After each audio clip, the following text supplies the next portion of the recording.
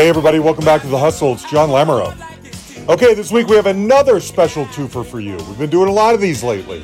This time we are talking to the wonderful Andrew Roachford and then the incredible singer, songwriter, producer, Teddy Geiger. I'll tell you more about Teddy when we get there, but let's talk about Andrew. So, if you're an American, you may only know him from his song, this one right here, Cuddly Toy, which was like a number 25 hit, I think, in 1989. It gets a little confusing. Sometimes Andrew is the lead singer of a band called Roachford, and sometimes he's his own solo under his own name. Well, he remained huge in the UK, always has been. In fact, he's an MBE. I talked to him about that in here, whether you are an MBE or you have an MBE. I can't remember, but anyway, we talk about that. So, in the States, it's just Cuddly Toy, which is still incredible. Such a great single. But he's been going strong ever since. And his sound has sort of evolved from this kind of almost alternative rock, reminds me a little bit of like In Excess, to over the years, it's become very soulful R&B, kind of jazz fusion, retro soul. It's great. In fact, he put out a new album recently called Twice in a Lifetime, which is fantastic. Now, next month, he's going on a tour of the UK doing soulful Christmas songs. All the information is on his website. So we talk about all of this. We talk about kind of, what happened in the US anyway. And in case you don't know, he, as if he already doesn't have enough, he also sings with Mike and the Mechanics. Speaking of bands who made a splash in the US and then kind of disappeared, at least from us, who are big, remain big in other parts of the world, but don't focus on the US so much. So he does that as well. Anyway, there's a ton to talk about. I have always really liked Andrew and his music and his style. So I wanted to make sure that we talked to get ready for this tour that he's going on next month, okay? I assume he called me from London. Everyone else seems to. Okay, first and foremost, I gotta say, Andrew, I follow you on social media, and you've been posting these great pictures of you with Mike and the Mechanics on tour, and it looks like you just got back from Germany or something, and you always take these great photos of these beautiful theaters that you guys are playing in, and I'm so envious because I don't know if you guys would ever come back to the States. But tell me about this tour. Mike and the Mechanics must be, they're a much bigger, I think Americans, casual music fans in America probably would forget or not realize that those guys have a very steady, solid career happening still in Europe, right? Definitely. As I do, so, Mike and Mechanics, maybe they had a period where it kind of stopped because the two original lead singers, Paul Carrack went off to do his own thing. Paul Young, who sang songs like Miracle, Mechanic songs, he sadly died, And then 12 years ago, I got the phone call from Mike that he was writing and was looking for a co-writer and someone to maybe sing on the stuff. And we started back then. That's where it all started. And it ended up 12 years later. Yeah, he called you out of the blue. Did you two know each other? Well, his producer called me out of the blue. I had bumped into Mike at a few promo, like TV show stuff, but I didn't really know him, no. Yeah. Of course, I was familiar with Mechanics' music, but and Genesis, of course, but I didn't know Mike. So when we had our first meeting, it was at his home studio, and we literally started writing. He said hello, kind of got acquainted, and then we literally just went straight in and started writing, and we had an instant synergy, a great energy together. Yeah. But the intention at first was not to have you be the lead singer. You were just going to collaborate on some songs. I'm not sure what really was in Mike's head, whether he was really clear about it, and he didn't know. He knew my stuff, but he didn't know how it was going to work. He was just sort of, he'd heard from a few people because Mike and Mechanics straddled the pop, rock, and soul world. Yes. I was one of the people that he should get in touch with. one That of the makes few sense. vocalists that could probably work on that. But That as soon makes as he, sense. but as soon as he heard me sort of humming and doing stuff, he knew it was going to work, and literally just said to me that day, Uh-huh. "So, what's happening with your band? Would you have time to maybe get involved in the mechanics thing as well?" It literally that first day, and I was shocked That's because I was like, crazy. touring. Yeah. And he was like, yeah. And I was like, well, okay, I'll have after that, went home and had to think about it. And then that was it. We did an album together called Yeah. The Road. That was the first one. Great And then we album. went out on the road together. That's wild. I mean, at that point, I don't know. You're a specifically UK or European success. As you know, in America, it's different. And I'll ask you more about that later. But I'm imagining you joining a band like that is adding strength to strength. You two, unless I don't know, was your profile lower and this helped, or was it more like I got a great thing going? I like these guys. I'm going to do both. Well, because I'd obviously kept touring and kept going, my profile was quite high. Yeah. But it was almost like the mechanics introduced me to another crowd.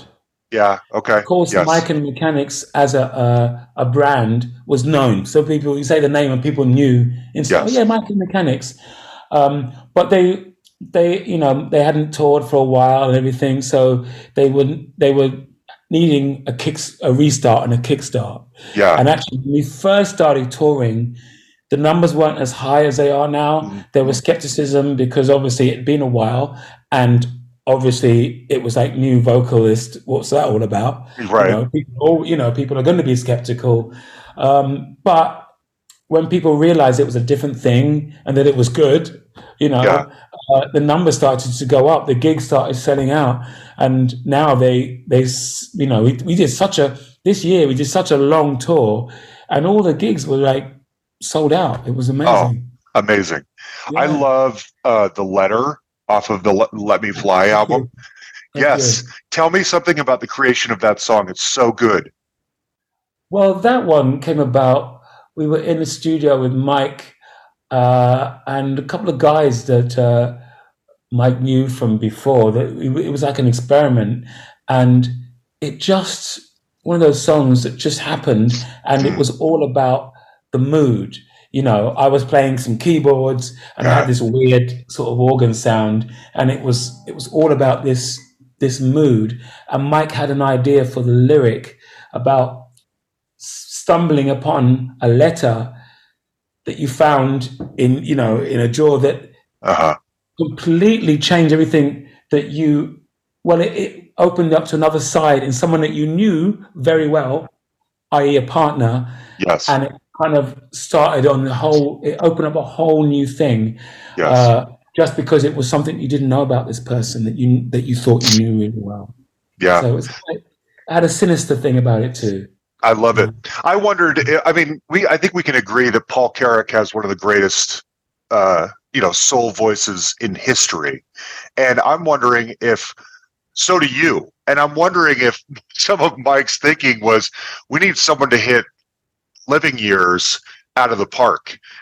Andrew Roachford can do that job. You know what I mean?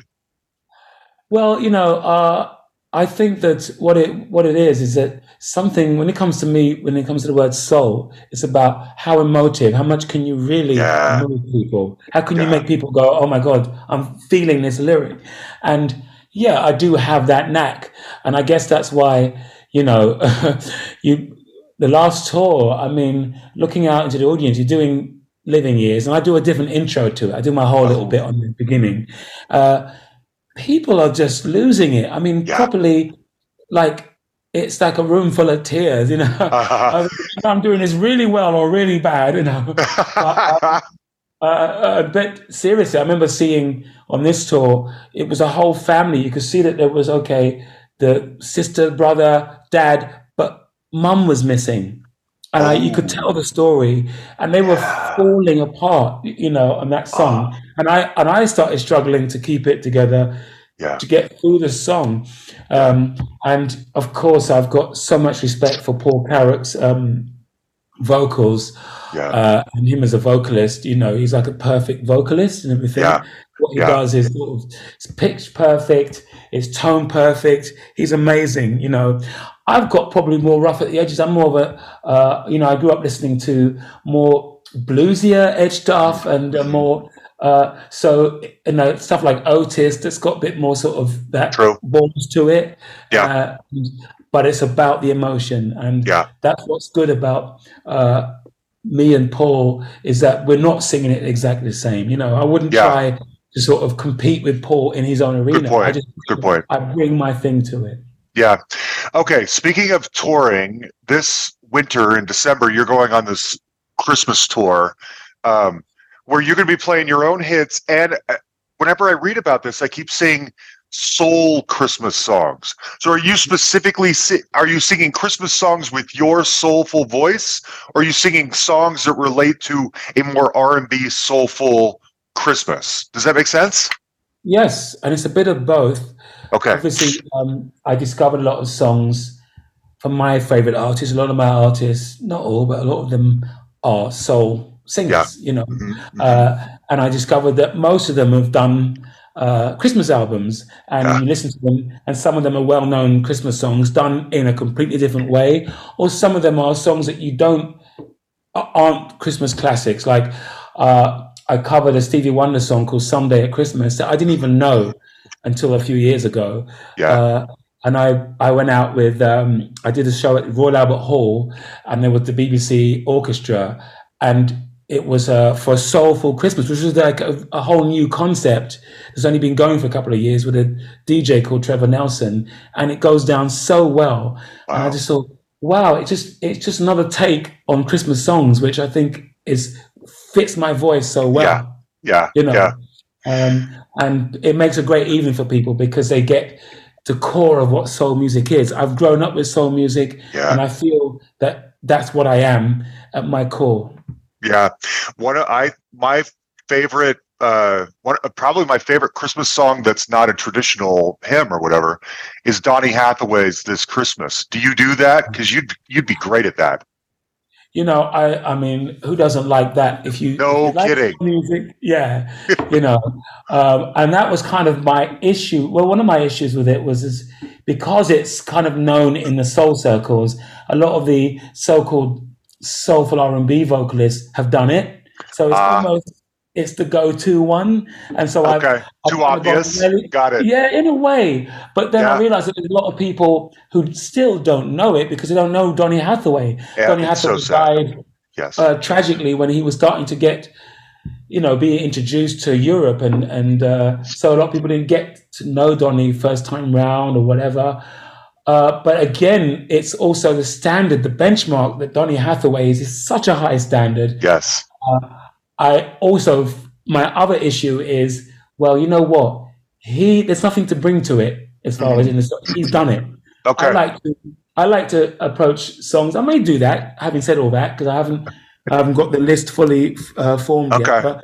But on the other side is I like to do songs that people don't hear the obvious soul side to it, and bring that out, because what a lot of people don't know as well is they don't appreciate is a lot of the artists that they've grown up to that aren't necessarily known as soul singers, like the Elton Johns, the John Lennons, that they grew up, they listened to a staple diet of soul music, and that's a big part of what, like Paul Carrack as well, and a lot of the Genesis guys, Peter Gabriel, they're R&B fans, Phil Collins, but when they do the music, they do it in their way, and but I want to more highlight the soul side of those tunes. Yeah. It's interesting you say this. You talk about your reinterpretation of finding the soul in a song that might not obviously be soulful. When I listen back to I love your Encore album, because those are most of the covers on there are so out of left field. They're not what you would think. And when I listen to something like Under the Bridge, I mean, you've taken this Red Hot Chili Peppers song about copying drugs and made it into what a beautiful morning Bill Withers almost kind of, jaunty, upbeat thing. Where did you even come up with that? Wait a minute. Listen, sometimes I feel like I don't have a partner. Sometimes I feel like my only friend is the city I live in, the city of angels. Lonely as I am, together we cry. I drive on her streets 'cause she's my companion. I walk through her hills 'cause she knows who I am. She sees my good deeds and she kisses me when dead. I never worry, now that's a lie.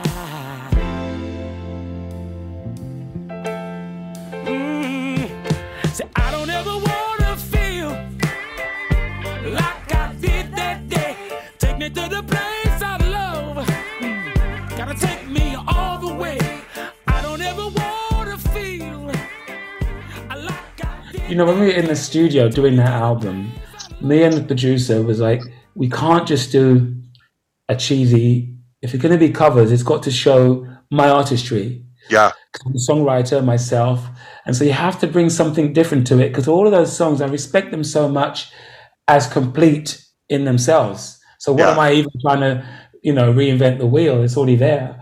Yeah. So I wanted to bring my take to those songs.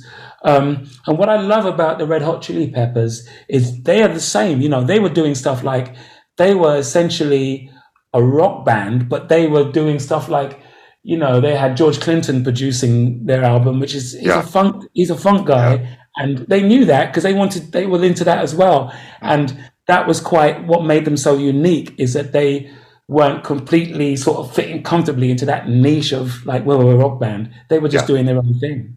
Yeah, it's so true. I just love that album of yours, and Holding Back the Years is one of my favorite songs anyway. Holding back the years and thinking of the fear I've had so long. And when somebody hears, listen to the fear that's gone. Well, yeah, strangled by the wishes of Peter, longing for the arms of Maida. Get to me the sooner or later. Well, I'll keep holding on. I'll keep holding on.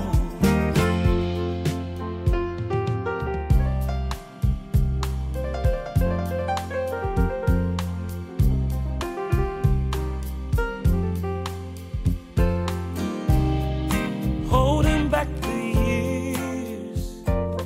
And you do such a great, it's not quite as left field as the Under the Bridge cover was, but it's so honorable, it's so respectful. You nail that one too. What's your history with that? Mick Hucknall's another great soul singer. You've probably met him or know him or what? I've met him a couple times. We have a lot of mutual respect for each other. Yeah. Yes, I met him. He had running a club called the Hacienda in Manchester, and I also met him at Top of the Pops. And my first major tour, I was opening for a guy called Terence Trent D'Arby way back when in 1989. I think it was. He's been on here. He's a trip. Yes, he is a trip, and we're still in touch. Occasionally, he lives in Italy, but he's an American. Yeah. But Terence Trent D'Arby was supporting Mick Hucknall, was his first tour, and so we have this sort of weird connection. And of course, because Mick Hucknall's a big soul fan, I kind of understand where a lot of his influences are coming from, because it's coming from the same place. Yeah. He just has a different take on it than me. But Holding Back the Years, I was so surprised to hear that it was an original song by Mick Hucknall, because it sounds like a soul classic. Mm-hmm. And this is a boy from Manchester, whatever. Yeah. And wow, it was definitely inspired. And it was almost, that one was already a soul song, in my opinion. Yeah. Have you ever heard his original punk version of that song? Because he was a punk singer before he was Simply Red. I heard he was. Yeah, and that song dates back to when he was still kind of a punk singer, and it's out there on YouTube. It's a trip. Okay, I wanted to ask you about Terrence, because when you came on the scene, I remember so well seeing the video for Cuddly Toy and feeling like, I mean, I was 16 years old at the time, and I remember I was 9.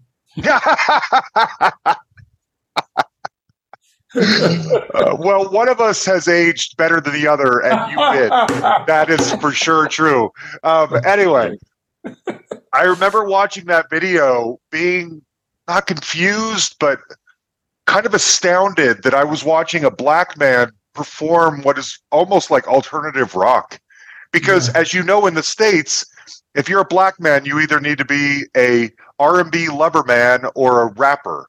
I mean, we don't make room for a third lane for a black singer. Not really. I hate that about us, by the way.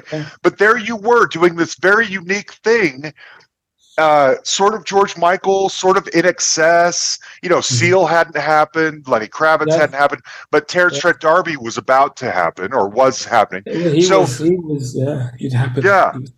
So tell me what the game plan was when you first came out. We've landed this I think you were 22 or something like that, this young hot singer, and we're going to break him worldwide. But then it didn't last, or something.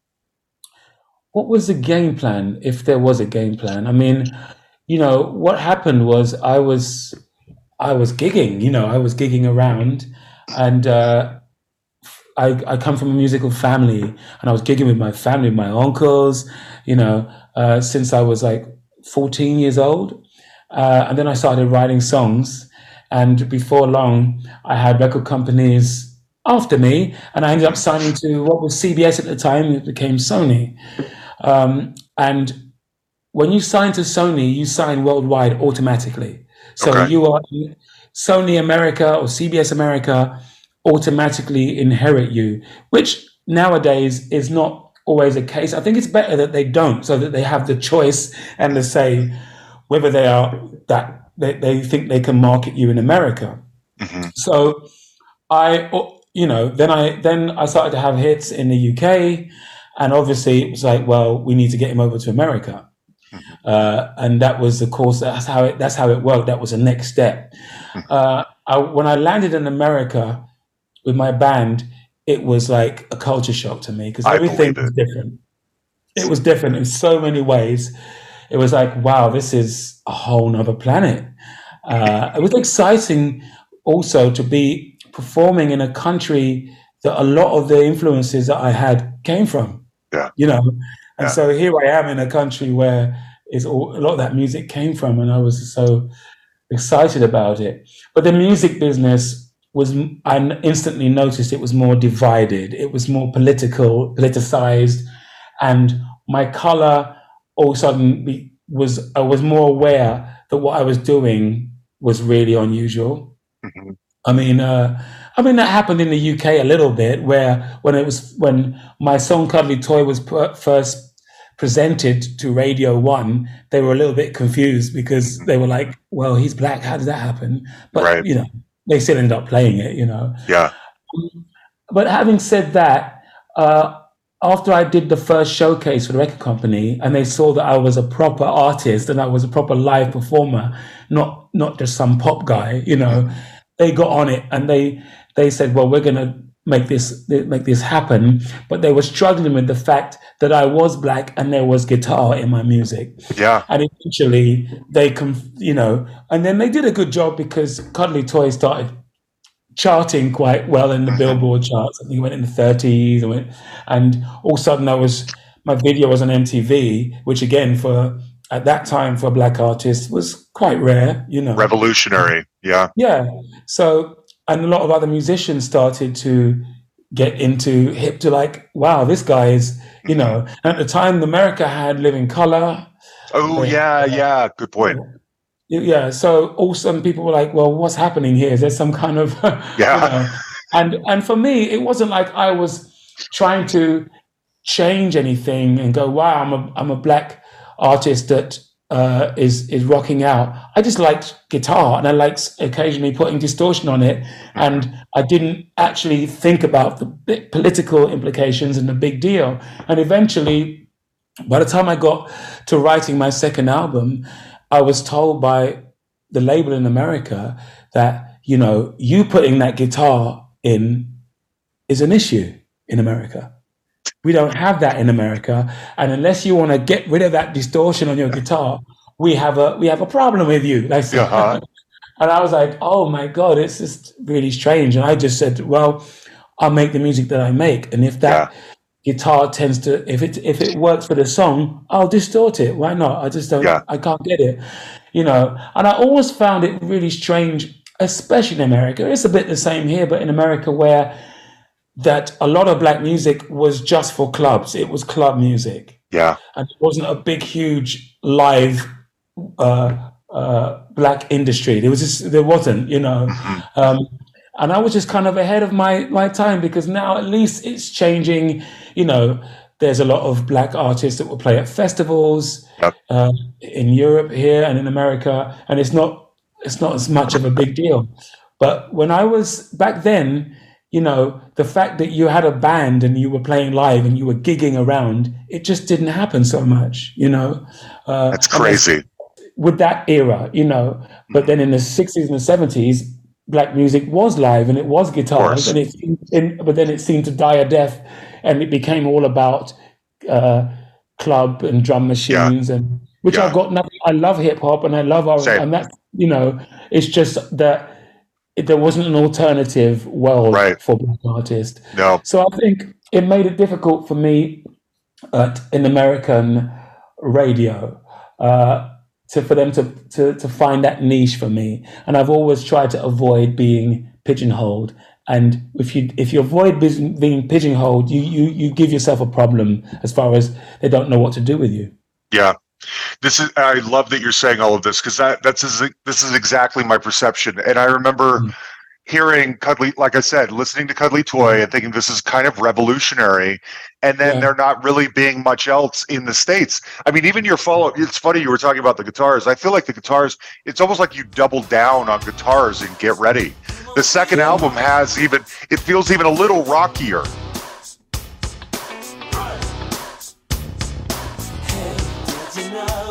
Child is doing time. Trapped inside your body, locked inside your mind. You and you alone can set let's get that fact. So listen up your mind and you will find a key for your rocket child. For your rocket child. For your rocket child.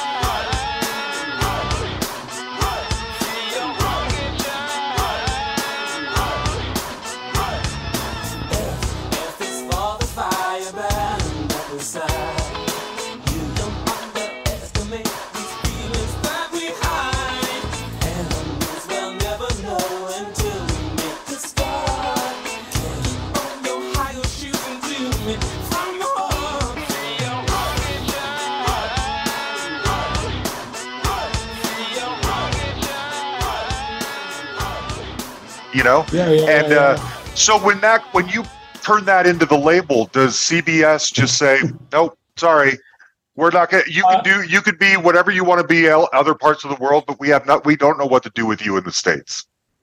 Yeah, pretty much what happened. That sucks. I think, you know, because what's weird is that the second album, Get Ready, introduced me to parts of Europe that didn't get the first album, like Germany, which is the biggest market in Europe, and it started my career there.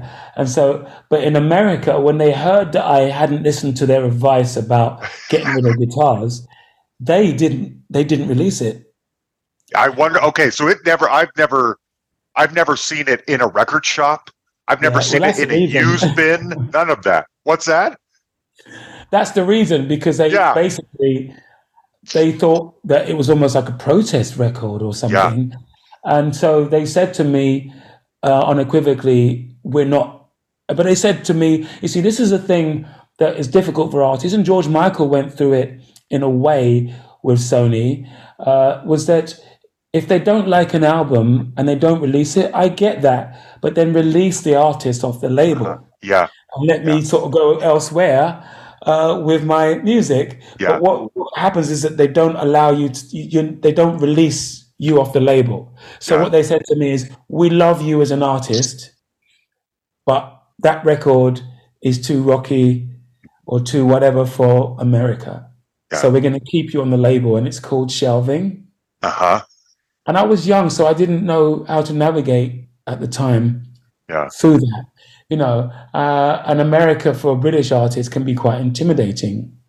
Funny enough, now I went a couple of years ago, I was on tour in America with Mike and the Mechanics. We did some dates over there, and I felt like it was a little bit closer to more ready for what I'm doing now. Absolutely, it would be. You know, yes. And I would, would like to make moves to do a tour in America now, because I feel like I'm ready, but they're ready for me. Normally, that would happen where you kind of you hook up with a few other people, maybe from that era or whatever, like Terence, and you do a tour together. You do like a double or triple bill. So I just need to find people that want to do that. I might reach out to Terence because I know him and we've toured together before. Good. And he doesn't answer to that name anymore. He's like some random material. And he's a very sensitive dude, as far as he'd never been back to the UK since it all went a bit funny for him. He just didn't want to know, and he's let Terence Trent D'Arby go. But maybe there might be something, and I know a few other people that Chrissy Hynde back in the day was the first person to put into my mind, like in the 90s, I think it was, doing a double bill. Really? In America, which people do now. It's trending now. And I was like, I don't know. I really wish that I was more attentive to that, but I'm gonna, knock on a few doors. I still think, I'm not the kind, I don't think, well, America, it's over, because I'm a live performer who's still writing new material, still making albums. It's still relevant, it doesn't have to go straight to sort of arenas. It can be a small tour. Right. I'm going over to Nashville in October to do some writing. I'm spending time out there, and just to sort of get a feel. Really? I'm going in October. I'm spending a chunk of October in Nashville. So, are you gonna? This kind of blows my mind. I mean, do you have friends in Nashville, and you're gonna go write some country songs? I mean, it's not all country. That's a bit of a projection. Nashville's almost like LA was in the 70s now at this point. But what are you gonna do in Nashville?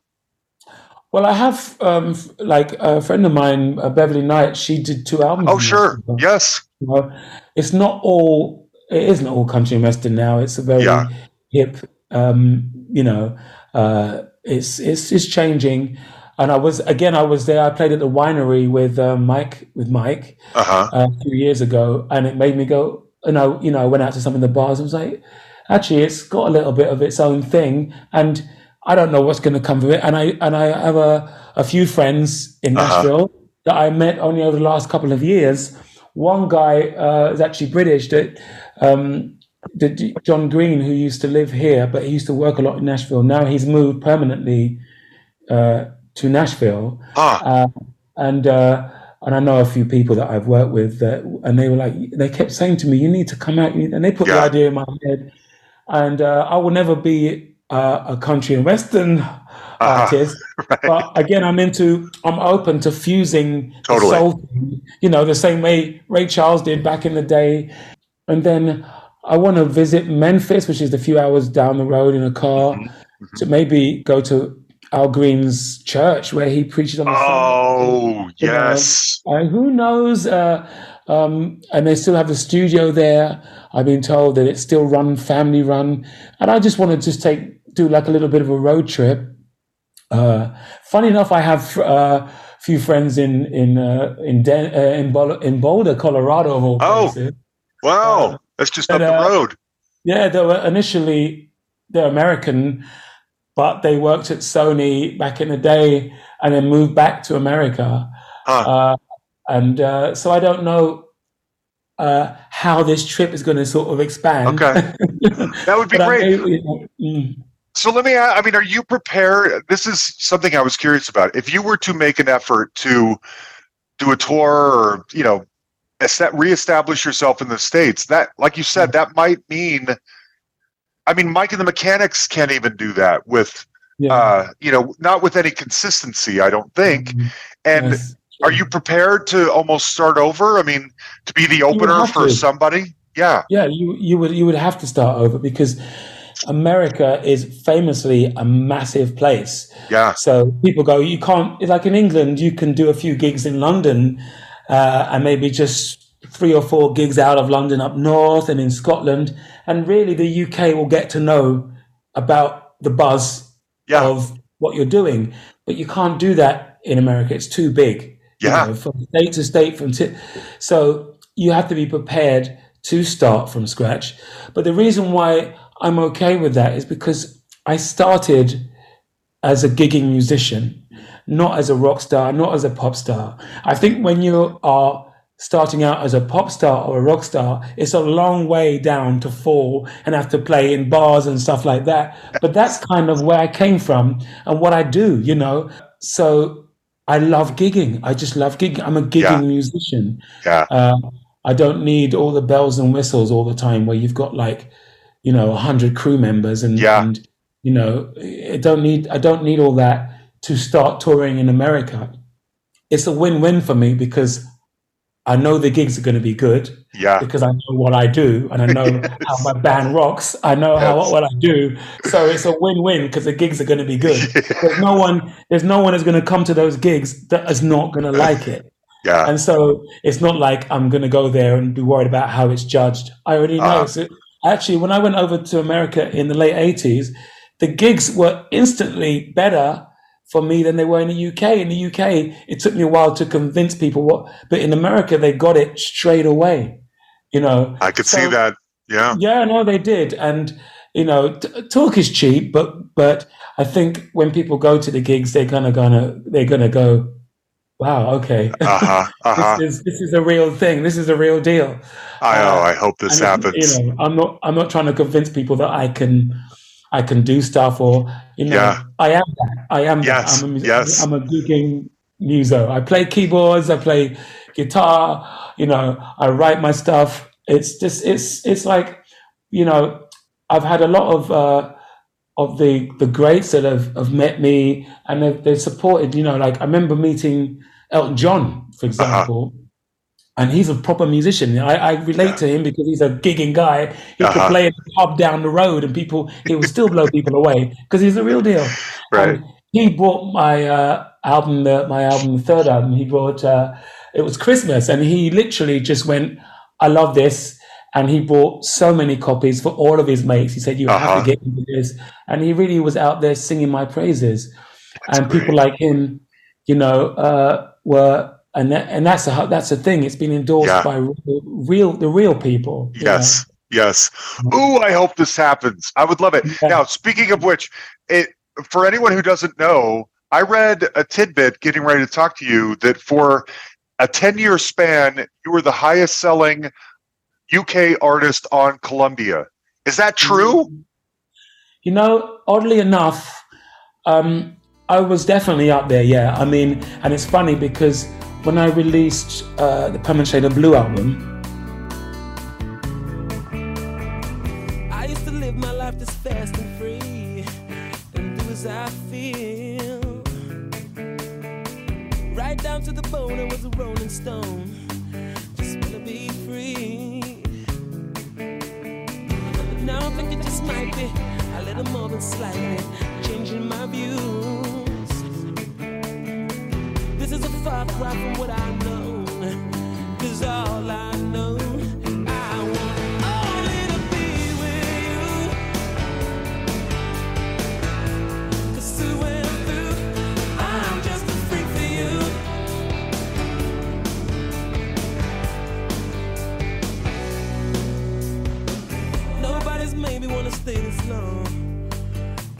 that you do.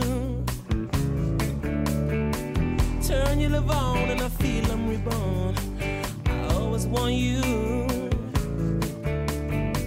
Sometimes I feel like, hey, no, this can't be right. This can't be real. I've seen love come and I've seen it go.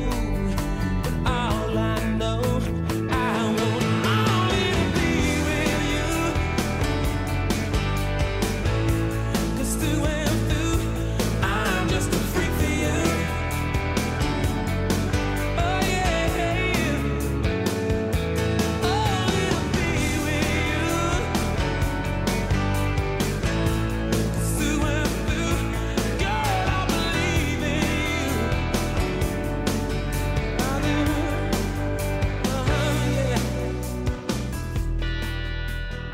Yeah, which didn't sort of, it didn't go straight. It wasn't like a big instant pop success. And I was kind of, when the first week of release, normally, you kind of know, you don't know.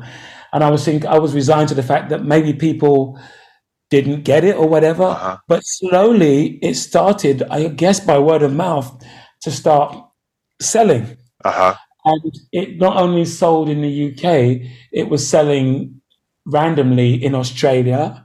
It was like going double platinum. It was selling like mad in Germany and in territories that I maybe previously didn't get what I was doing for whatever reason. And so for Columbia at that time, it wasn't just about singles. It was a big selling, slow burning album, and it just kept going. And I think it was one of my best selling albums. Yeah.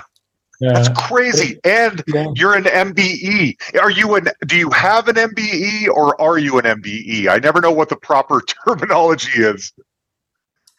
Well, you are an MBE. You are an MBE. Andrew Roachford MBE. Got it. If you are OBE, which it goes MBE, CBE, I think CBE and OBE, then you are technically Sir. You have to. Okay. I wondered.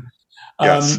But you are given a medal, so you get given a medal, which is the MBE award. So there is an actual award. Crazy. But when you have an MBE in your title, in some circles, it's taken very seriously. You get a few perks. You might get the nicer hotel room or the nicer table in the restaurant. But it's a very British. It's a very British thing, People don't know about it so much in Europe, in Germany. They know that it exists, but it doesn't really mean much to them. They don't know much about it in America. But in the UK, people take that very seriously, like you an MBE, It used to get awarded to, soldiers coming back from World War II, where, it's just another medal.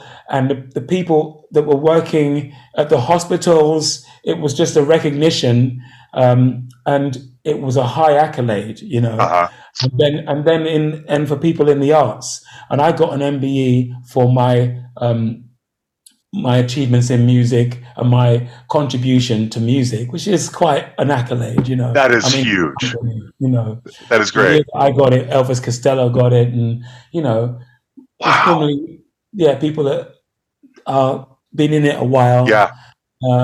And whether if you've been involved in charities or whatever, but mine was for my contribution to music, and I went to Buckingham Palace with my brother and my mum and my cousin. And the sad thing is that my brother used to manage me, and he was very instrumental in my longevity in this industry. Right, he was always, through the ups and downs, he always believed in me. And actually, after that happened, sadly, he died of cancer. Oh no! But it was a very. But the good thing is that it was a moment when my mum was there. My mum is from Barbados, and they used to really like her generation. It was all about the Queen, and so for her son getting, and her being asked to Buckingham Palace was just like. It was a real moment, and there I was in my family, and that was that. At least my brother got to to see that moment. Good. You know? Good. Mm-hmm. My brother's also, when I was reading about you and your brother and your relationship, my brother's also named Stephen. And he and I are best mates as well. And so when I was reading about your connection to your brother, I didn't realize he had passed. Maybe I did and I forgot or something. But it all happened quite quickly. And man. And did you have do you have the thing where like you sort of kneel and they put the sword on both your shoulders? Well, that's when you get the OBE. And the OBE, okay. Yeah, and you're properly knighted. Oh, okay. I think I'm a knight of the realm, and you see, they've got all these different titles. But when you get the sword on your shoulder, is OBE. Okay.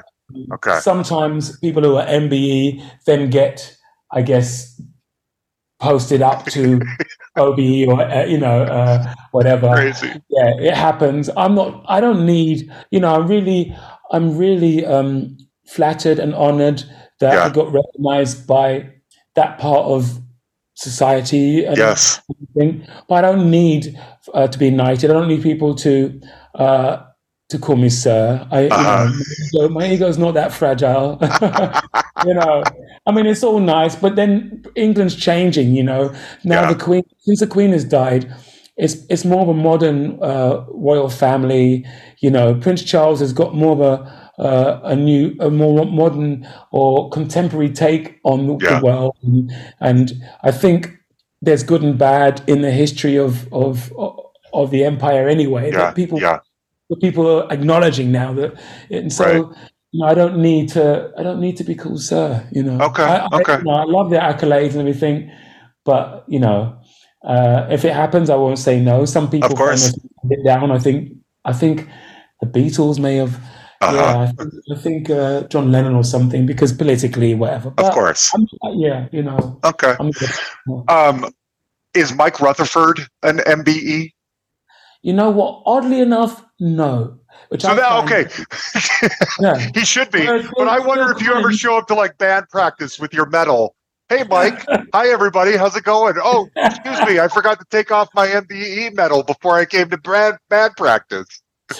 Well, I remember when it was announced, when I told Mike, we were in Berlin, and I said, Mike, I've just received this letter. I've been awarded, I will be awarded MBE. He was so happy for me. Good. And, I was kind of shocked because, I know like Phil Collins is OBE, whatever.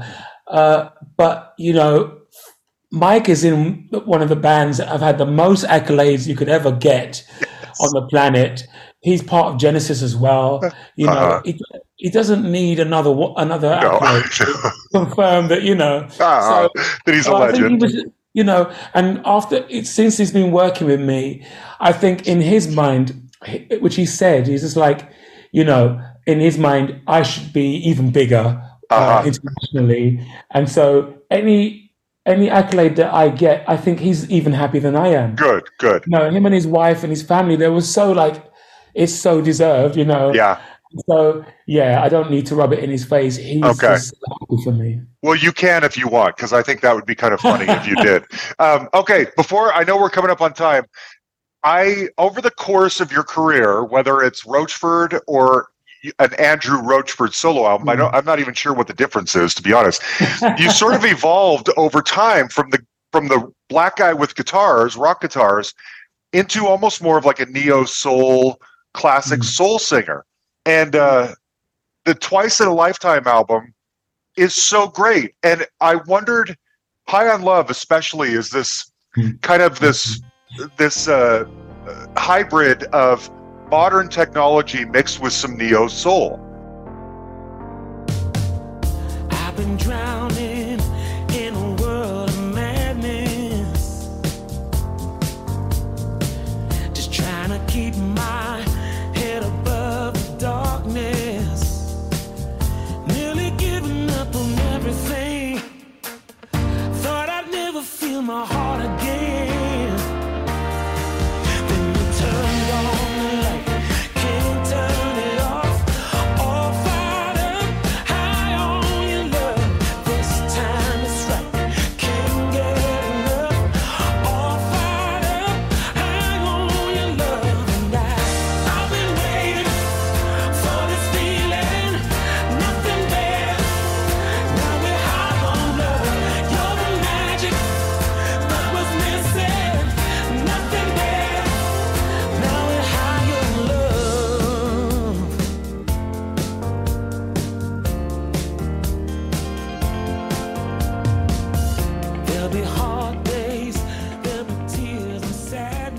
And the whole album feels that way to me a little bit.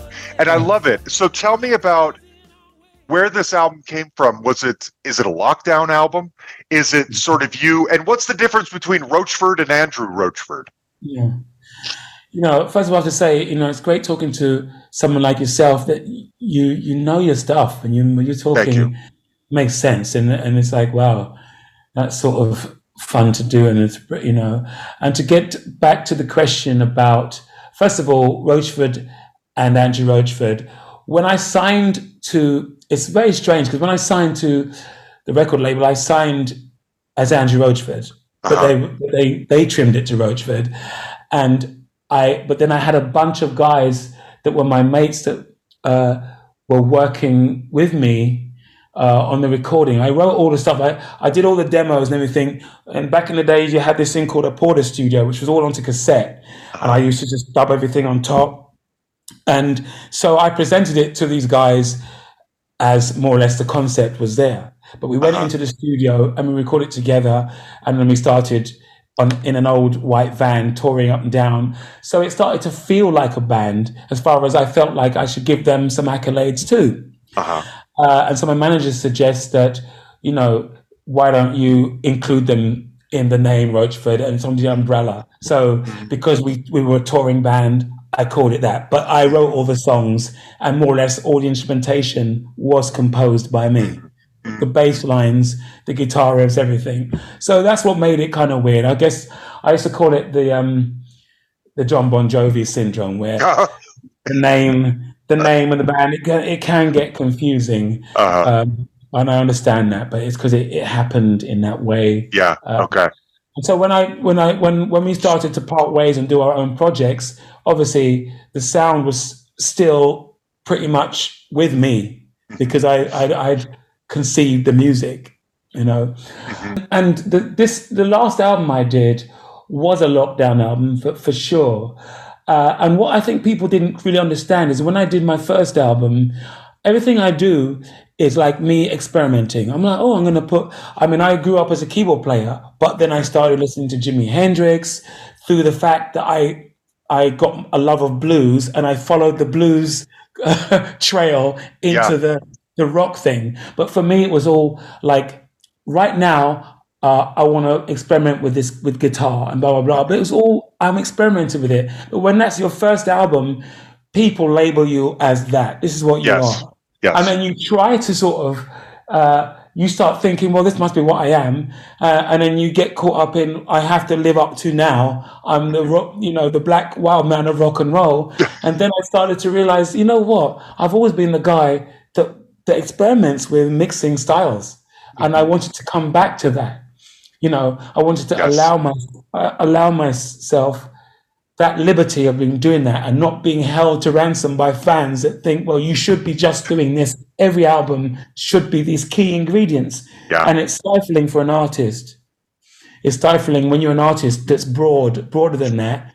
Yes. You realize that you have to challenge your fans, not the other, you got to challenge them and come up with things that they think, when Ray Charles did the country album, a lot of his fans were like, what's going on? But then they go, hang on a minute, it's actually quite good. Yes. If you're writing good songs and the music is sincere, what you're doing is sincere and it's good, that's it. You're doing what you're supposed to do. So that's how I went through the journey of the neo soul because I spent a bit of time in Philadelphia and I allowed myself to get affected by that. And some of what neo soul is coming from where I come from, the more raw side of black music, which was rhythm and blues, which was, the Al Greens, the Otis Reddings.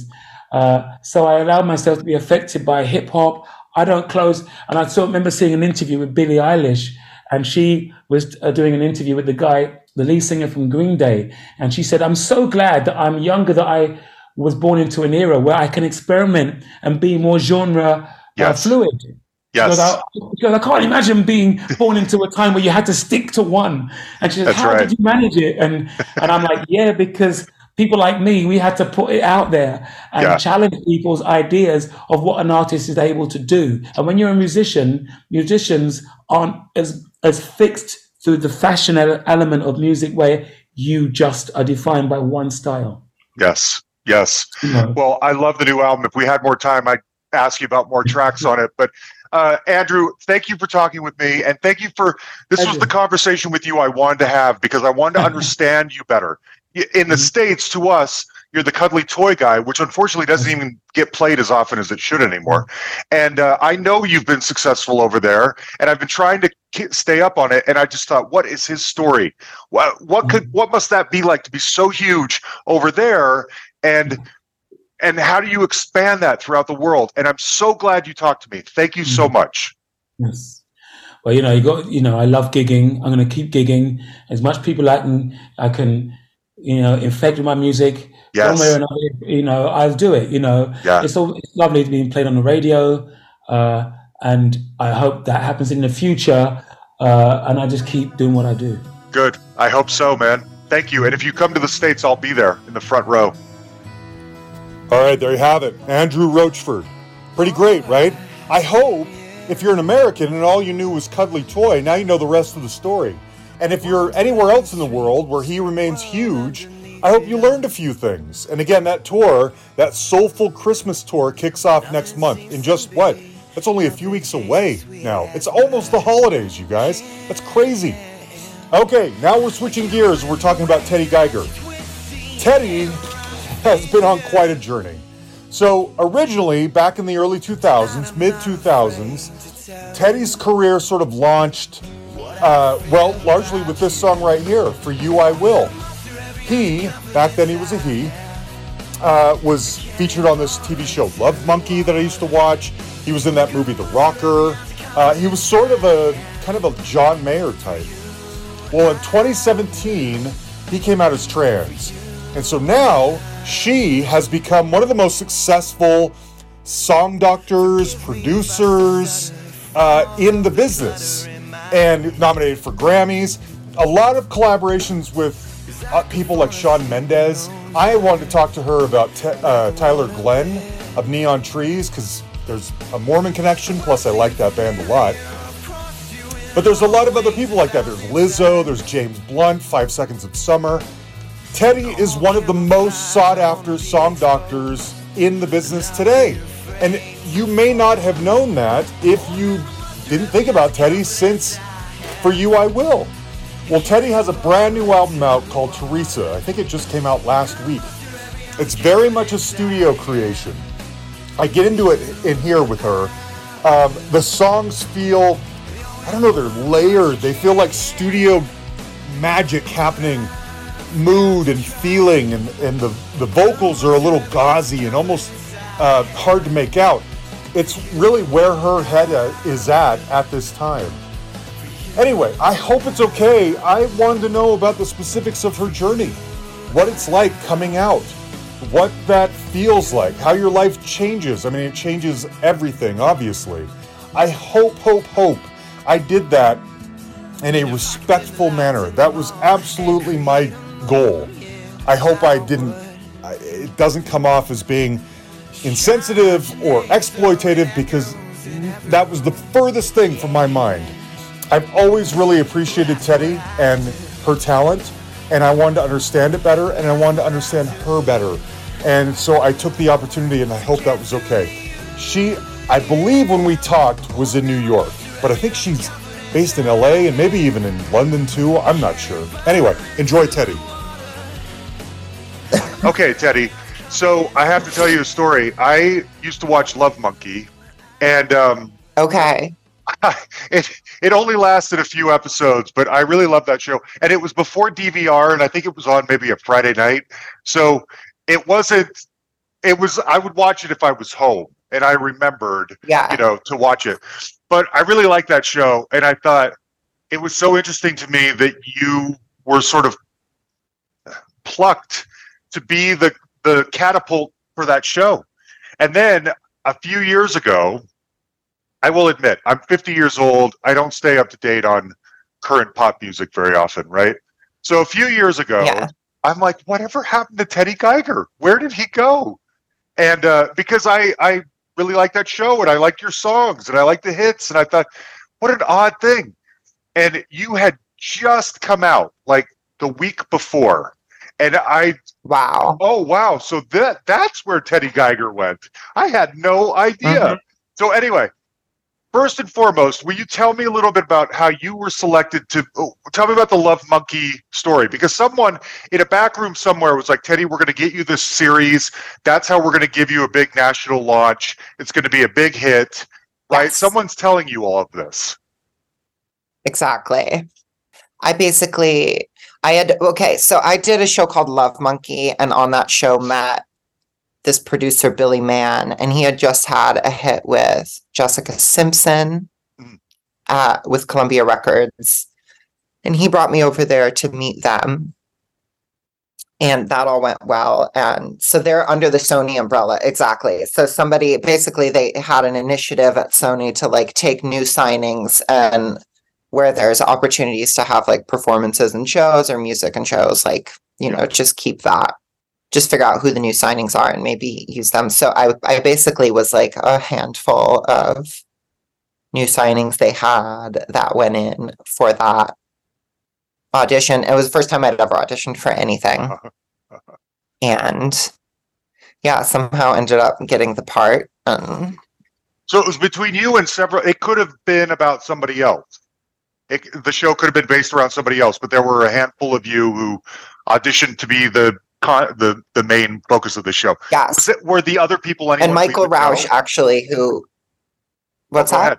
I said, I don't know who else. Know anyone else? In. Okay. Yeah, Michael Rausch, continue. No, but Michael Rausch, I think, produced the show, and he was amazing and became like a fan and had me also write like some extra stuff. And I think he kind of really ended up, when he heard the music, I think he saw that going with the show as well, and kind of felt that it really fit the character that he had in mind. So how does that feel to you when the show is canceled after, I think it was like 10 episodes?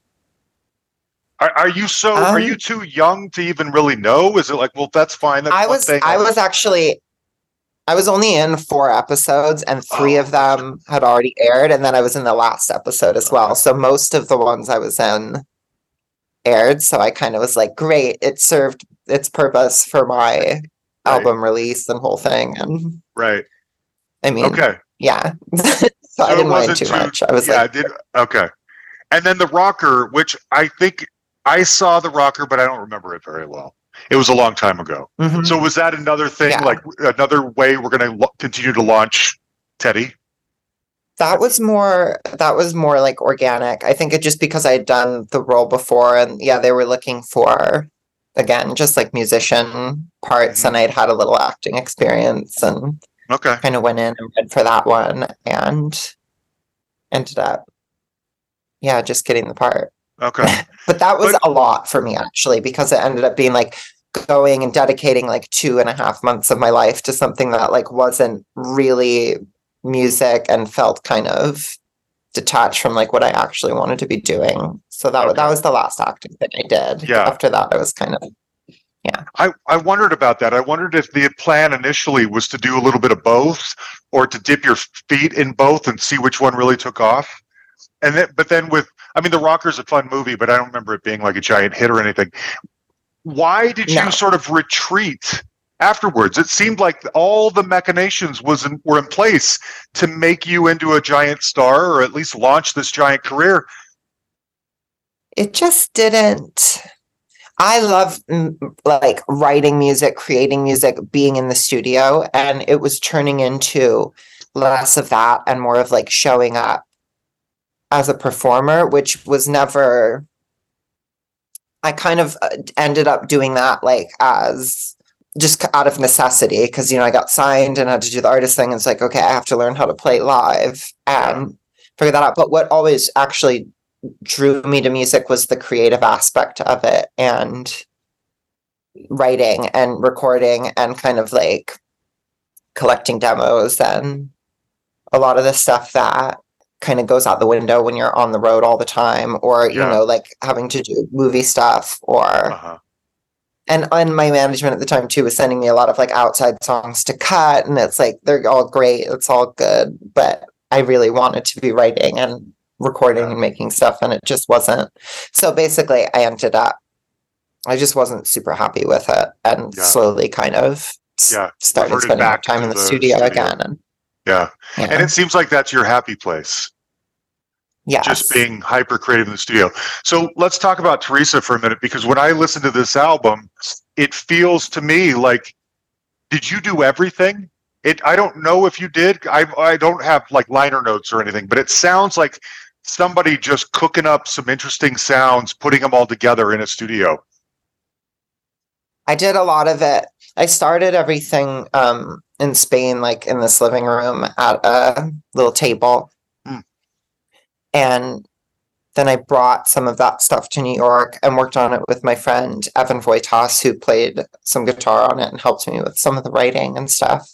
But yeah, I ended up kind of bringing it home. And also Andrew Mowry, who did the mixing and stuff, and then kind of worked with him. But definitely, yeah, it has that feeling of, you know, a lot of it was like very personal and kind of coming from spending a lot of time alone with the stuff, and then dipping in with people and getting some help. And you know, I think my favorite song on the album is More Than That.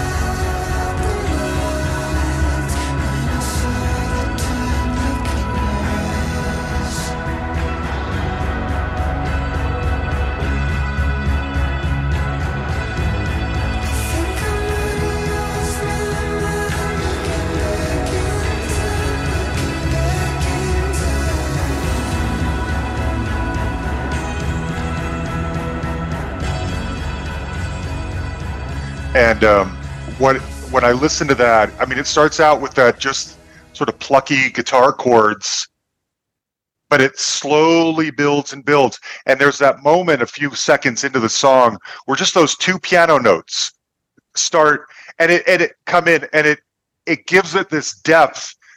And it's just an amazing. Every time I listen to it, I think this is such an amazing example of layering one sound over another. It's only 3 or 4 different things, but it's giving you this deep well of emotion and feeling. And it feels like something, like I was saying, I don't know if it's you or your friend who was just sort of strumming this little thing on a guitar and then got looped into, I'll hit these 2 piano notes and create a song out of that. You know? Tell me about it. Yeah. That one, actually, I was jamming with another friend of mine, Julie, and we were working on another album, and I think we were working on some of Niall Horan's stuff at SARM in London. Like in London, SARM? Trevor Horn's SARM? In London. Good gosh. Yeah. Trevor Horn's my favorite producer ever. So, and he was on here about a year ago. So you even working, that's like hallowed ground to me. Wow.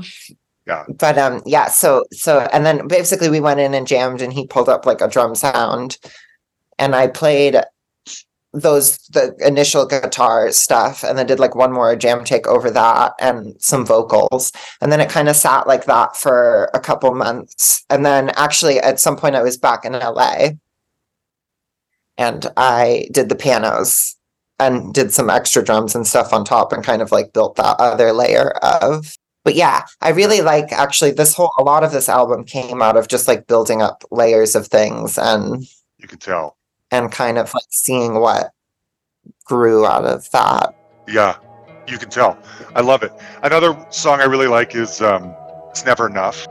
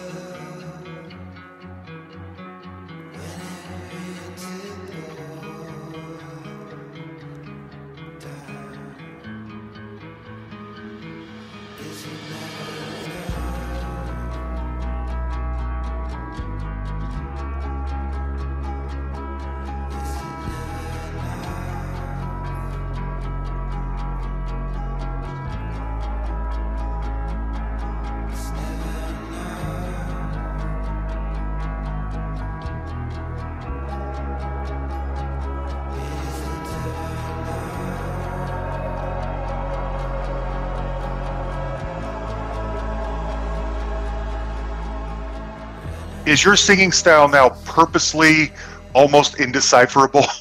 You know, like I've listened to I just got it the other day, so I've listened to it like 4 or 5 times to get ready to talk to you.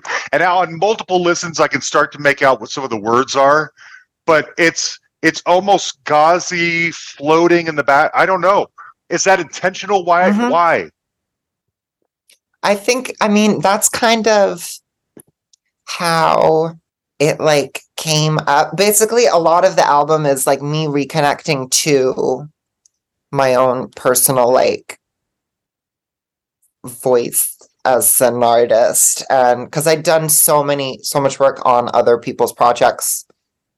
Again, it's different, not as an entertainer, but like as a producer or a songwriter, where basically the other person has the vision and it's kind of serving that thing in them, and I'm trusting them as an artist to have a vision. So it was like me kind of rekindling that in myself and kind of listening for like, okay, what is it that I have to say, or what is it that's like around in there? And then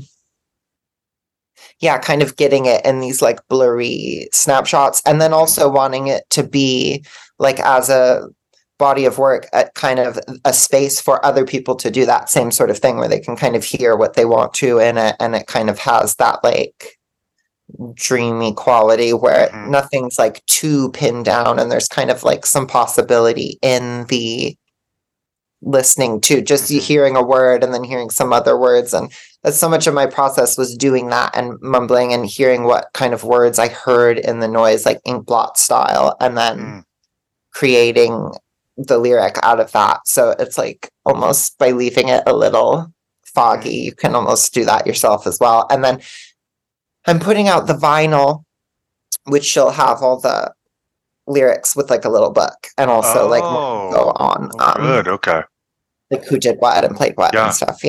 Okay. Were you listening to someone or something that influenced you to make music that way? Like, for instance, when I listened to the very first track, I Belong Here.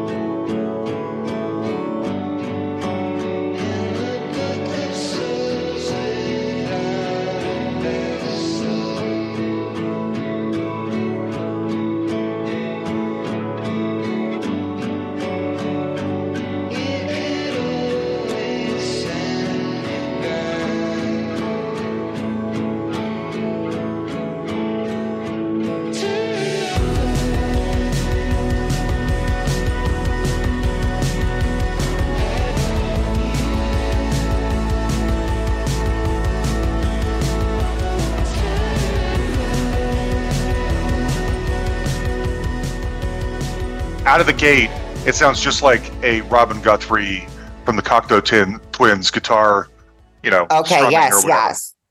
Love Cocteau Twins. They're a great example. He was on here a year or two ago. Yeah. I love them too. And it's straight out of that playbook. So I'm thinking, boy, but then it goes on. It doesn't stay there. It's this introduction for about a minute, and then it goes into the gauzy, blurry sort of dance pop or whatever that's happening. So is it listening to Cocteau Twins that made you think I'm going to make an album like this? Probably a little bit. Oh, okay. I really like Grouper as well. Oh, I don't know them. Grouper? Grouper's great. Yeah. Okay. I love Grouper. They're great. She does like it's very a lot of like experimental, but like beautiful ambient, but like some of them are like full-on songs, some are a little more just kind of ambient, like, and then go on, and there's like noise, and it's really beautiful. Were you listening to I really like Young Thug as well, you know. He's another one who you kind of have to like get in there and decipher. You think he's saying something else, and you're like, oh no. That's true. Yeah. Wow. I'm curious, and I hope this is okay to ask, I'm curious how your approach to making music has changed since coming out? Are you if you were, oh, I don't know if I'm saying this right. If you were still the male Teddy Geiger, would that guy be making the same music that you are making now? No, probably not. Just Okay. even like, no. A lot has changed. Yeah, there was so much more. I was a lot angrier and more repressed, and there was a lot more shame around a lot of things that I was unable to talk about. So I did feel like I kind of kept coming up against a wall, whereas like when I came out, I do feel like even me going and making another solo album and feeling like I need to reconnect to my creativity again, and that there was something there to express. I do feel like through coming out and transitioning and allowing that stuff to like manifest and to be seen in that way has definitely opened up another, even in my relationships or as I'm dating or as I'm doing, being in the world and stuff, there's not this part of myself that's always kind of like hidden from everybody. So I'm kind of already just operating in a space where I feel more myself and more just showing up like in a more complete way where I don't have this thing that feels like repressed and I'm ashamed and I can't, and you're kind of, there's a little bit of anger that comes with all that and being a little sad and, So the layers of anger or oppression or that tension is sort of not there as much anymore in the music because you freed yourself. So now I can write a little bit more about like, this is what I truly desire and be more honest with myself even about certain things or that makes sense. Dan Wilson was on here about a year ago and we talked about you. I do too. He's such a nice man. He's incredible. His songs are great. And so we were talking about, as I said, I've had kind of a fascination with you for a long time. And so we talked about It's Love Somebody, right? Didn't he help you? Did he co-wrote like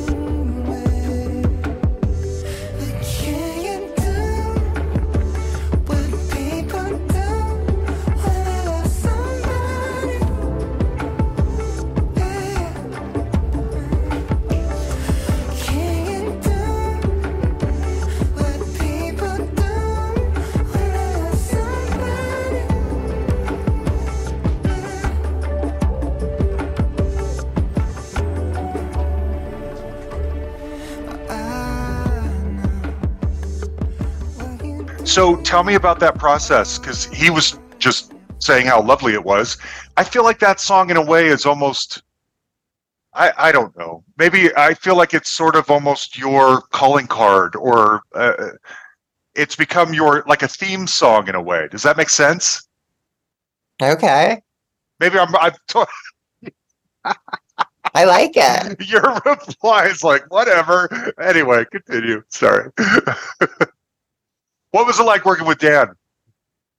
I mean, I've worked with Dan a bunch. He's amazing. He's such a good listener, and then also can really he'll just come up with these things lyrically that have so much like richness in them. And then he's down to experiment and like play with sounds and like really like on that song, he did a lot of like cool guitar pedal stuff and brought a lot of like really interesting textures to it. And then Ricky, obviously, who worked on that as well. We kind of did that all on Ricky Reed's he was like doing a podcast during the pandemic, and we kind of all connected on there and like started the seed of the idea, and then did a lot of it. Basically did the whole thing kind of remotely and collaborated just like by sending ideas back and forth and stuff. Yeah. Speaking of people you've written for, tell me about working with Tyler Glenn on his Excommunication album. You did Sudden Death. I never asked to fall from grace. You saw it all over my face. I left for California. I'm searching for my soul, but I hate the traffic in LA. Everybody's saying, baby, you got a little crazy. My mind's a little hazy. Better not say a word, but oh my God, catch me, I'm starting to fall. I don't know what all this is for. I keep coming at me with your disrespect. You didn't start it all, and now I don't care anymore. I keep on living like it's sudden death, sudden death. Keep on living, keep on living, keep on living, sudden death. Keep on living, keep on living, keep on living. I wish that you would just see me. Oh, yes. Yes. Okay. So some background. I grew up Mormon, and I used to go out with the Neon Trees' drummer's sister. And so back in like college, the drummer wasn't always, her name's Elaine. She's great. She wasn't always an active Mormon. And before that, she was in another band, and her sister would send me her CDs of her old band saying, what do you think? How do you like it? And then when she joined Neon Trees, her sister, Lynn, was like, oh, she's in this new band now. They're going to get really big. And I was like, well, the last one didn't get that big. We'll see about this. So Tyler Glenn, Neon Trees has been sort of in my life and in Mormondom for a long time now. And his Excommunication album was a major artistic statement for him, coming out, leaving Mormons, all that kind of stuff. And I'm guessing you two may have had something in common, a mutual thing to rebel against at that time. Sorry, that's such a long preamble. No, totally. I mean, probably even more so than I realized. Yeah, because did you like work together in a room? Did he call you and say, "I want to write with you"? How did it happen? We ended up. I was doing like for different periods of time. I've like in LA, just doing a lot of like. Right. It was I think it was me, him, and my friend Danny Parker. And we all wrote, I think, at my house in Los Angeles. And I remember we went to a cafe. This was a while ago, but it was one of those like, I think it was the first time we'd worked together. He came through. Sunday. Yeah. Yeah. This would have been before you came out. So maybe this is a long time ago. I barely remember the day, but yeah, I remember. So that's interesting because here I am conflating two people with their own personal journeys coming out in different ways, but you weren't out yet. That's true. And so you were. I'm wondering if he just saw you as just a really good songwriter, song doctor that he could work with, or if there was some mutual understanding between you two of your journeys. I don't think there was like expressly, but probably internally, and through the song, kind of. I guarantee I was relating to the fact that you couldn't, to not fully being able to be who you are and having to like end. Yeah. Huh. Wow. Okay. Yeah. I just find that kind of stuff fascinating. Me too. That's actually just really interesting. Yeah. He was Mormon, and then he came out, and then he stated that he wanted to continue to be Mormon and be out. And then he realized he couldn't do both. And so his Excommunication album is him like just being so angry at Mormonism and religion in general. And that's why I'm projecting on to both of you this, mutual story. Interesting. So when you put out an album like Teresa, I mean, do you go on tour?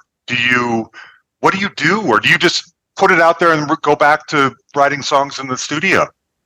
I'm probably going to put it out and just go back to writing songs in the studio. Although I did learn a couple of the songs, and I've been playing with the idea of figuring out who would be a band. There's some friends of mine that are like, I'd play in your band if you made a band and stuff. And it's all the idea that though, it's all just, it's not really I don't know how to do it even. I'm not in that world so much and it's been so long since I've played live that I'm just kind of starting to think about it and starting to learn some of the songs. And if at some point, I don't know, maybe get a band together. It would be fun to play shows, but also I'm just not used to it. And yeah, I don't know. This is exactly. Yeah. I'll probably just make another album and put that out too. Put it out and then go back to. Do you have if you could, let's talk, bucket list. If you could collaborate with anyone in terms of songwriting, who would it be? And I don't mean just who do you like, but if you think, oh, every time I listen to so-and-so's music, I think I could add so much to what they're doing. Do you think that? I don't know. Oh.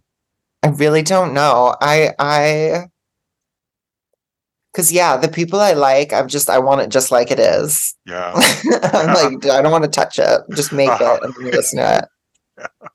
I always have a hard time because it's a lot of the collaborations that have felt amazing or in the, you could never guess. And I just really, I want that feeling where it's we're all collaborating and it feels like nobody's collaborating with anybody. And it's kind of we're all in this room and the song is kind of happening and you just kind of disappear into the process of everybody kind of playing that role. And sometimes when it clicks, that's just the favorite. And it could be with anybody. It's just that feeling of it kind of clicking and everybody being in that. It's so interesting you say that, Teddy, because that is exactly what Teresa sounds like. Exactly. Not unfussed over, not exact, just letting the songs breathe and happen. What kind of organically? That's what it feels like. A vibe, Thank you. Yes. Yeah. That's exactly what it feels like. Interesting. Can we talk about your journey somewhat? Yeah. I just think it's so okay. So, and forgive me if I ask just really dumb, ignorant questions, but I've been wanting to speak. In fact, I remember, like I said, in 2017, when I thought, whatever happened to Teddy Geiger? And I Google you, and it was a week after you had come out. I immediately fired off an email, I think, to maybe your website or something, and I never heard back. And it was totally fine. Or maybe I didn't, or I thought about it, but I thought, I don't know if I'm even equipped to have this conversation, but I really want to. So tell me, when you're on Love Monkey, how much of your, here's the question I really want to ask. Before coming out, how much of your day are you aware of the fact that you don't feel right? Is it just a mood thing? I was listening to an interview with you. I'm in the mood to paint my nails, or is it from moment you wake up to the moment you go to bed, something doesn't feel right, and I'm carrying this burden with me every day? It's not always fully present because especially involved in something, it's even if you have any pain, my neck is out and I couldn't sleep, I couldn't but since we've been on the interview, I haven't thought about it. Oh, okay. Yes. Okay. Just because I'm in the thing and I'm not thinking about oh, my neck is so stiff, because I just kind of got lost in what we're doing. Yeah. So I think it's that kind of thing where it's less it's in the space where things would be kind of quiet, or when I'm kind of left with myself, it's what that felt like to me. And also just exactly things I wanted to do, like painting my nails or, just dressing more feminine or, beginning to take hormones and kind of fully express that way. That was always something that when I was quiet with myself was just kind of true. And then, like getting into relationships, it was always, there was always this thing that I'd come up against where, with my partner, it's because they kind of, they would sign up for, they're meeting somebody that seems like a man, but then like the closer you would get to me, the more certain things were just true. And like, there would always be this, you just couldn't get that. I don't know exactly how to say it, but it was something that was always present, especially in my super close romantic relationships, and then present in the world in that the closer I'd get to somebody, the more I'd feel like they like didn't really fully know me, and there was something that they didn't know, and if they knew it, that but it was actually the easiest thing to do is to be with like strangers or in like a work environment where I could just kind of like fully dissociate into what I was doing or. Again, forgive me if this is a dumb question. Do you like men or women? You like women, right? I'm like pansexual. Okay. Because you were engaged to Emily Hampshire from Schitt's Creek. Was this all going? Well, I don't know the timeline. Was this after you were starting? That was like my first relationship after coming out, which Isn't was like she pan too? She is pan, yes. Yes. Okay. Yes.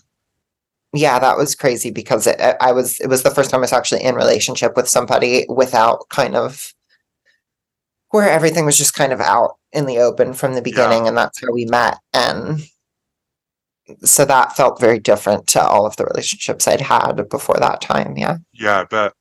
Was it just too early to get fully involved or marry somebody like Emily or anyone else for that matter when you're newly coming to terms with who you were? I think so. Yeah, probably. Okay.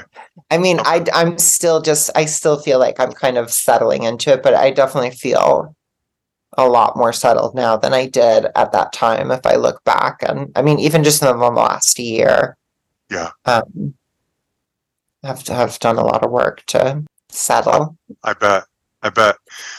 I'm thinking back to, I think Love Monkey was around 2007 or something like that. That was before we even had the words for this kind of stuff. I mean, trans is, you would have been a cross-dresser or something like that. Whatever word we had back then, totally different than what we have now.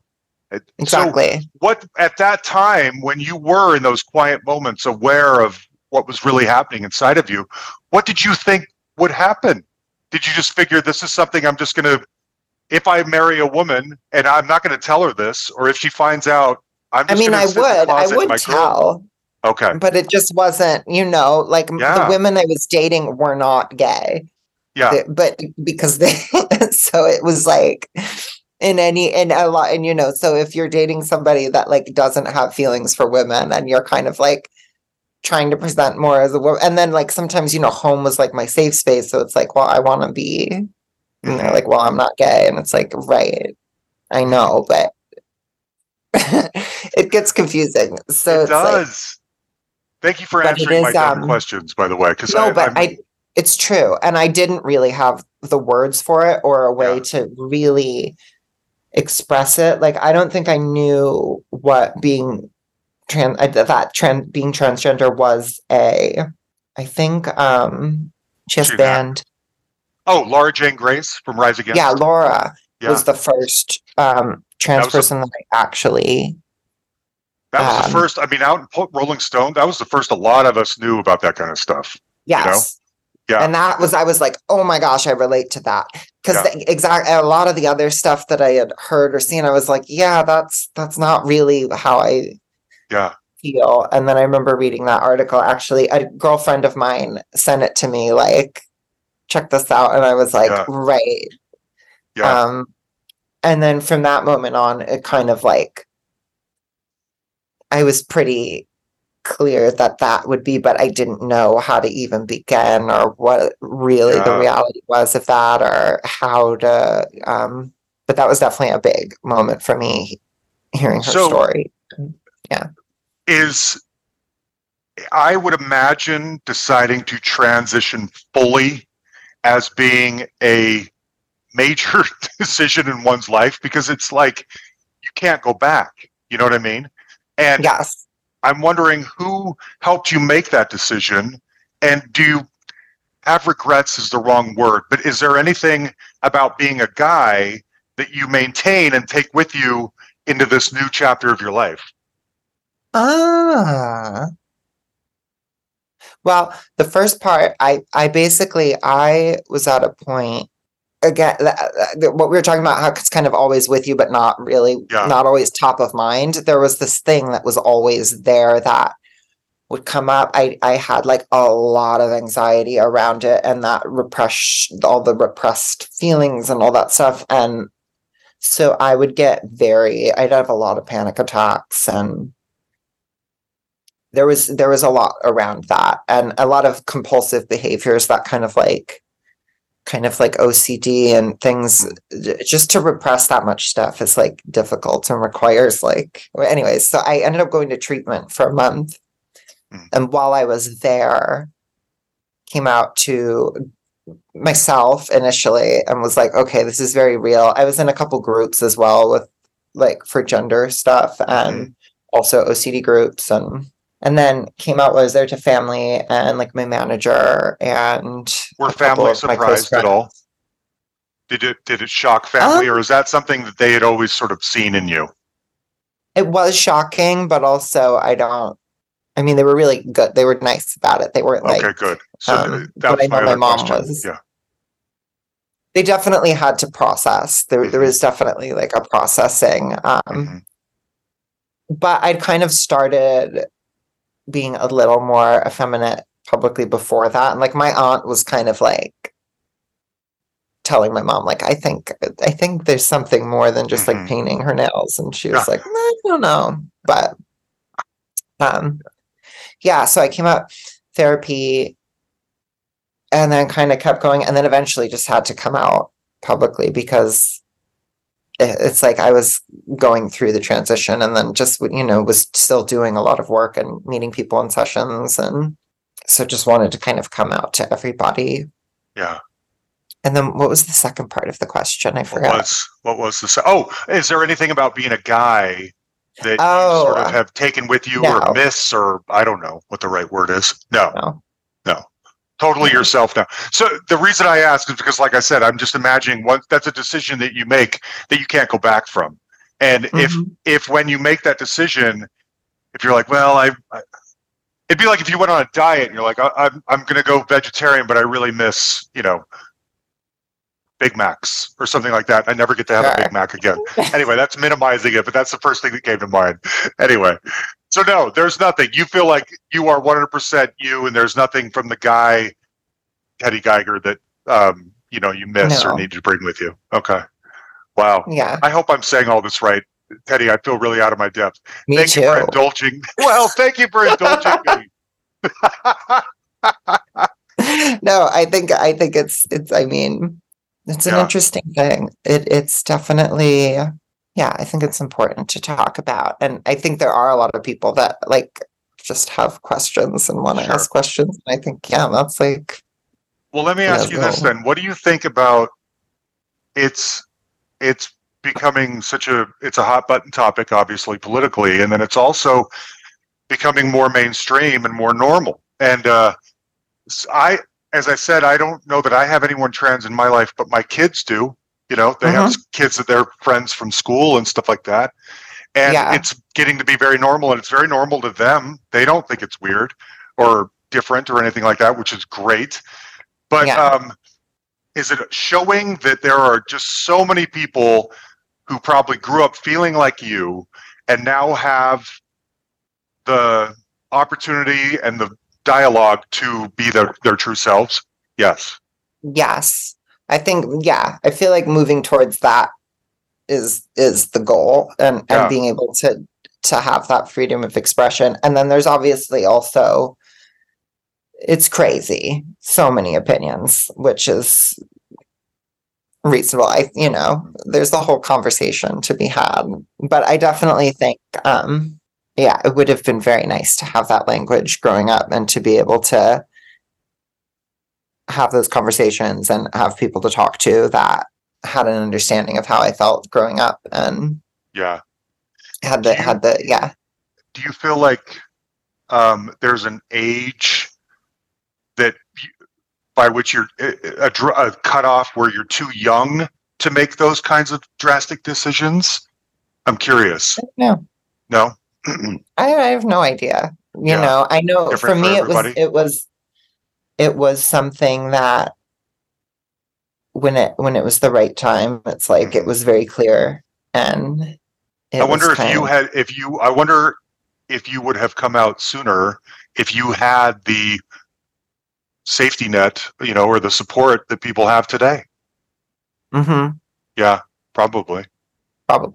Yeah, you wouldn't have needed to hide it or anything like that because it's becoming so normal. Exactly. Okay. Well, I could go on forever, but you've been a real sport in indulging me in my curiosity about all this. I just find you so interesting. I love that show. I liked your music, and and then you disappeared, and from my radar anyway. And I thought, where in the world did Teddy Geiger go? What a great launch pad that show was, but the show didn't last, and maybe Teddy didn't last. I don't know. And so when I went to look it up, and so many changes in your life. And and what's interesting to me is that you've had, we may not know, but you've been hugely successful while all of this is happening. Production work, co-writing, Grammy nominations, whatever. You're like one of the most successful song doctors behind the scenes that's out there right now, and most people may not know that or connect the dots. That the For You I Will guy is now this incredible Teddy Geiger, producer and everything. It's incredible to me, that story. Thank you. You're nice. Thanks for indulging me, Teddy. I appreciate it. All right, there you have it, Teddy Geiger. I hope that was interesting. And I hope, like I said, I hope more than anything that it was respectful, because it was meant to be respectful. I find her so interesting and what she's done and the success that she's had, especially since coming out. You would almost think in some ways that might be, an obstacle that you had to overcome, but not for her. It's incredible to me. I want to close it out. This was a single. It's not on Teresa. We covered a lot of Teresa, so I want to show you something else. This is a single of hers called Shark Bait. I like this song a lot. I'm really just intrigued with everything that Teddy does. I find her a really interesting artist. So I hope we all learned a few things on here. And then as far as Roachford goes, as I said, the new album is Twice in a Lifetime. The tour kicks off next month in the UK. Unfortunately, I wish he would come back to the States. But check that out. And if you do, tell me how it goes, because I would love to see Roachford live. Now, next week, we've been doing all these twofers. I think next week we're going to go back to a one-fer. It's a really great British alternative band of the 80s and 90s. After that, we go back to a twofer, but I think next week, that's what we're going to cover next week. They have a brand new box set to talk about. Huge thanks, as always, to Jan the Man Makevich, my right-hand man, for everything. Again, folks, as I mentioned this before, he's got a lot of stuff going on in his life right now, some family issues. So wish him good luck and give him your love. I've also mentioned before, we have a promo mode that should be coming out soon. Hopefully, it all depends on his schedule. Because of so much that's going on, we haven't been able to get there yet. But the promo mode is coming out, which is also a twofer. And then there's also a recap coming out soon. And I recorded a book club last week and a deep dive last week. And we have a panel coming up in a couple of weeks. Anyway, there's a lot going on right now. Hopefully, it's all good content. Thank you, everybody. We love you.